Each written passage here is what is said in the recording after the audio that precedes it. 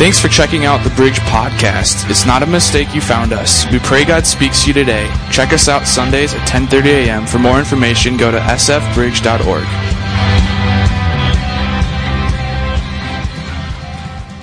So, hey, this is what I want to do. I want to say Happy Easter. I want you to hear you say Happy Easter as loud as we can. Come on. Happy Easter.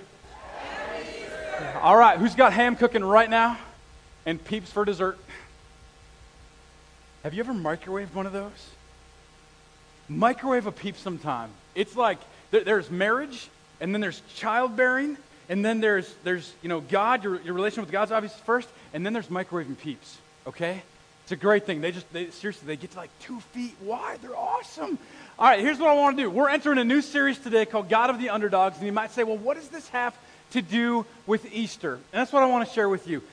This is about Easter today. We're celebrating the resurrection of Jesus Christ this weekend and what it's all about, and we're going from there. So here's what I want to say. How many have ever felt or ever been at that playground, and you've been at that playground a little bit, and you feel a little bit like this guy, where you're kind of the underdog. You're feeling like you're being bullied. Ever been there before where you're that person? You show up, and there's somebody that's just kind of the bully, the other guy. You're either one or the other usually, all right? Some of us are bullied, some of us are, we won't talk about it. And you show up at the playground. Here's what happens. I want to tell you a little story of a boy. And this boy showed up. He gets there into his little playground, and there's a little sandbox, and there's the slide, and then there's the torture machine, the teeter-totter. You can do it. If you're a bully, man, that is your toy of choice at the playground, right? And so this little boy shows up, and there's this big guy. And he's coming there every day, and finally this big guy's like, this is my playground. You can't mess with my playground. My playground.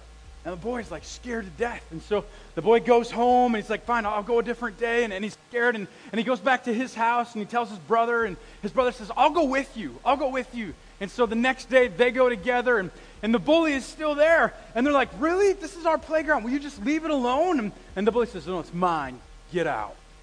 And they're scared. They're thinking, we're going to beat up. They feel like they're this in the ring, getting ready to go. And so the kid's like, fine, I'll go home. And he's feeling like, I'm a failure. I don't know how to do this. I don't know how to compete against this guy. And so he goes home, and he finally tells his other brother and his other brothers, and they go back the next day. He's still there, and this goes on and on forever and ever. And the guy just calls insults at them and says you're going to amount to nothing and all of these words. And finally, they go home after this has been happening over and over, and they find their youngest brother, the little shrimpy kid, the underdog, the one that has like no chance of anything. Some of you are this person. You know this. I have a sister like this. And the underdog just says, the little brother says, well, I'll go. I'll beat him up. Some of you have that sibling, don't you? And the little sibling says, I'm going back. Tomorrow morning, I'm going back. I'm going to do it. And so the sibling goes, and he grabs some of his brother's clothes because he wants to look intimidating, And he puts on the clothes, and they're just falling off of him. It's like, this isn't going to work. This isn't going to work. And so the little boy finally just goes, and he gets to the playground. He's all by himself, and his brother's like, you're nuts. You're crazy. You're going to get killed, man. And he shows up, and he's looking at this big guy, and he's like, all right, I'm going to take him. And so the little boy, he reaches down into the sand, and he pulls out one boulder, and he takes the boulder back, and he throws it as hard as he can, and he hits the big bully right in the noggin, and he falls right down. Yeah. All right. Now, you know this story. It's a little different, but in the Bible it's a little different. It's the story of David and Goliath, okay? Let me share with you one part of this scripture. Now, to keep it rated G this morning, we won't talk about what King David does to the bully next. If you'd like to read it, it's in 2 Samuel chapter 17. But let's just say it's really gross. Don't paint this on your nursery wall for any of your kids, okay? 1 Samuel chapter 17, verse 50. It says, so David triumphed over the Philistine with a sling and a stone. Without a sword in his hand, he struck down the Philistine, that's who Goliath was, and killed him. Now, I've got to tell you this. How many of you wish you were taller, wish you were shorter, wish you were slimmer, all of that? You ever felt that way? Like, you just don't feel like you measure up, okay? Now, I have to tell you, today, I am down over 56 pounds from where I was in December. Come on. So, wanted to make a change. I did. Now, I'm 6 foot, between 6 foot and 6'1". It depends how tall I stand up. When I was a freshman in high school, some of you can relate to this, I was 4'11". I was short. I was a twig, man, okay?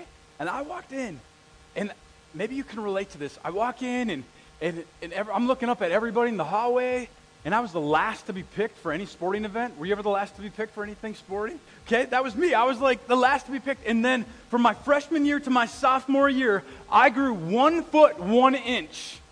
My mom hated that time, all right? It was like clothes shopping galore, and going clothes shopping with her son was not fun. And so I grew a foot, and the year after, so I was my sophomore year here at St. Francis High School, I was the first one picked in gym class for my first time, and I'm like, yeah, this is awesome. But I got to tell you the truth, though. I was the only guy in our entire gym class. And I was like, we were playing floor hockey, and they picked me first. I'm like, you're still making a grave mistake. Like, you want to pick the other girls, not me. We did pretty good. We love playing floor hockey together. An underdog is this. An underdog is a competitor thought to have little chance of winning a fight or a contest, period. Or even this, the predetermined loser. Everyone's betting on you to lose. Come on, some of you bet money on sports, you know it. Last week you lost a lot of money on the Wild, didn't you? Or you're like, no, I bet against them, we won big. I don't know, okay? I'm a Twins fanatic. Any Twins fanatics? A few of us, okay? There's one. Cool. We are the diehard faithful. The rest of you are like, Green Bay, woo. Go Vikings. I was a diehard Twins fan. Do you remember the 1987 World Series? You're old enough to remember that. Twins won. It was just an incredible year. You had Kirby Puckett and Gary Gaetti and Greg Gagne and Ken Herbeck and Jack Morris and Frank Viola, all these guys that were just, these were like my team, man. I rooted for them. I'd sit in front of the TV and I'd count out my Don Russ and Topps baseball cards. I'd stack them into teams and all. I was just like geeked out on baseball, man. It was bad.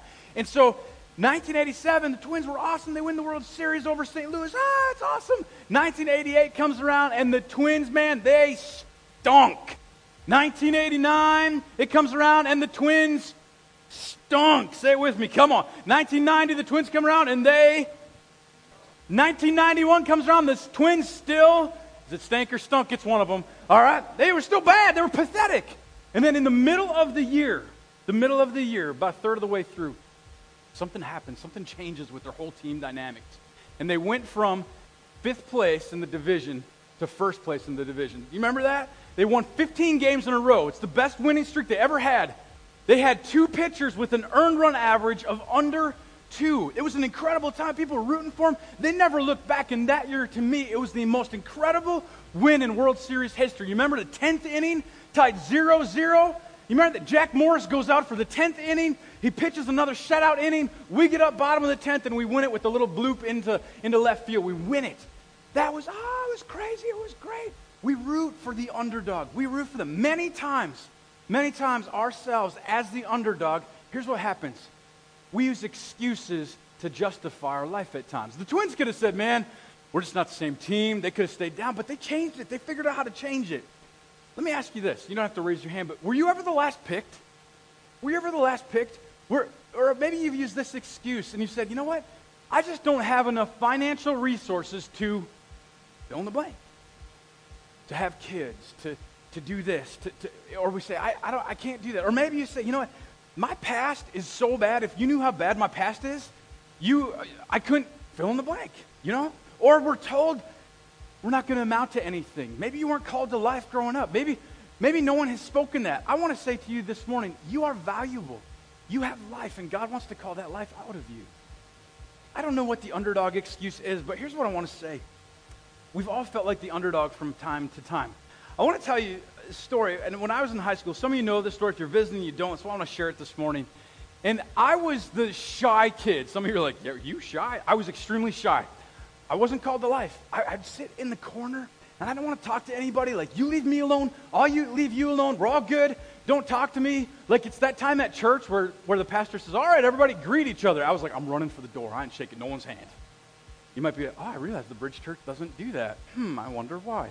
Because we want people to feel welcomed. And so what happened is this. I went up to my teacher, and I'm like, Mrs. Blah, blah, blah. That was her name. And I said, this was St. Francis, so I got to be careful with these stories. And I said to her, Mrs. Blah, I said, hey, I'd like to do speech. And she's like, sure. And so I did this speech with this other person, and we did speech class. And if you're not familiar with speech class, It's kind of like drama. You memorize the speech, and you travel from high school to high school, and you perform your speech. Well, I did this with one other person, and we bombed it. We did something from the Rainmaker, awful, boring play, and we stunk, man. It was awful. And so the next year, I'm like, I want to do something different. And so I went, and I was looking, what do I want to do? And I said to myself, I want to do the comedy genre. I'm going to do the comedy genre. Remember, shy, cool, quiet kid comes up to his teacher, Mrs. Blah, blah, and I said to Mrs. Blah, I said, I want to do the comedy genre. And she looked at me with a seriously awe-straight face, and she's like, Christopher? Now, anytime someone calls me Christopher, you know it's like bad news. You get that? When somebody calls you your full name? She's like, Christopher, I don't think you should do that. I think you should do prose, which is like all serious drama crap. I'm like, I don't want that. I want to do something fun, man. And she's like, I really don't think that you should do it. Now, you got a choice to make as the underdog right in that point, don't you? Either you admit defeat and you're like, okay, Mrs. Blah, blah, blah. Okay, well, I'll let you win. Or you get this like competitive, righteous thing that builds up and you're like, I will show you, teacher. I was the latter by far. Oh, man, if you've ever played cards with me, you know what it's like. And so I'm super competitive. And I'm like, I went into the bathroom and I stood there. Come on, guys, that's where we think the best, right? So we go to the bathroom, and as a shy kid, that's the best place in the world. So I go into the bathroom, and I'm standing in front of the urinal, and I'm going, what can I memorize? And I grab some plays, and I'm looking at them, and I find this one, and it's called I Hate Hamlet. I'm like, I don't like Shakespeare. This is great. And so I go into Mrs. and I show her, and I said, Mrs. Here's what I want to do. I said, I want to do this play. It's called I Hate Hamlet. And she's like, I can't tell you no, but I really think you're going to fail and not amount to anything. You can't do this. Bring it, sister. Bring it. And so I became so like crazy, infatuated with memorizing this, getting it right. I took it home every day. I memorized it. I had it down to a T. And we showed up, and you have to wear suit and tie, and you know the whole monkey suit thing, and you're ready to go. And I show up for our first meet, and it's at Coon Rapids High School. And I stand there, and there's over 1,000 people, and I'm going, I don't know if I'm even going to place. There's tons of people here. And so I go in, and you stand in one little classroom, and you perform the speech. And then you perform it in a different classroom with different judge, and a different classroom, different judge, 3 different times. And then you go into the Performing Arts Center at Coon Rapids High School, and you're waiting for the award ceremony. The award ceremony starts, and they say, for the speech genre. And I'm like, yeah, it's going to happen. Woo, you know. And they say, first place goes to, and they say, somebody, it's not me. And my heart sank. And they said, actually, we have 2. And the second one goes to Chris Vincent. And I was like, it wasn't even that care. All I did is I just looked down the row at my teacher, and I just stared at her. And I went up and got my reward. Come on, you awake with me this morning? Come on. It was fun. It was fun. I want to share with you this morning about an underdog that became a good friend of mine. He's like a brother to me. Maybe you can relate to this. But he came from a blended family. His dad physically really wasn't around, and so he had a stepdad that was around. Some of us can relate to that. In fact, his mom got pregnant out of wedlock. She was just an ordinary woman. His family actually shunned his parents, okay, because they were born out of wedlock, and that's just how it worked back then. And so he was born in the slums, like the worst place of the worst place. It was awful. In fact, not even in a normal house. Okay, born just in the most awful place you could possibly. It was worse than Green Bay. Moving on. He wasn't the greatest looking guy. We like those that live in Green Bay. We just root for the Vikings. That's all. Not the greatest looking guy, but no plastic surgery. Hard blue collar worker. Never a white collar. In fact, followed in the trade of his dad. And just followed, went to work with his dad, watching him. Never married, however, there was tons of women that really wanted him all the time. And they would have taken him, but he didn't take them in that way. And it seems like the underdog is always compassionate towards other underdogs, aren't they? Always. In fact, he was really compassionate to those that hurt. Those that felt like, Mrs. So-and-so didn't think you could do it. He was compassionate to him. I think that's why him and I got along so well. It's because he believed in me. Well, we met when I was 17 years old.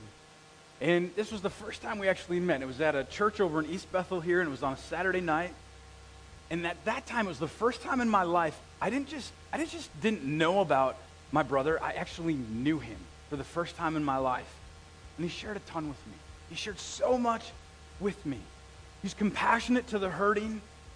However, you had to be really, really careful around him if you were a pastor or a minister.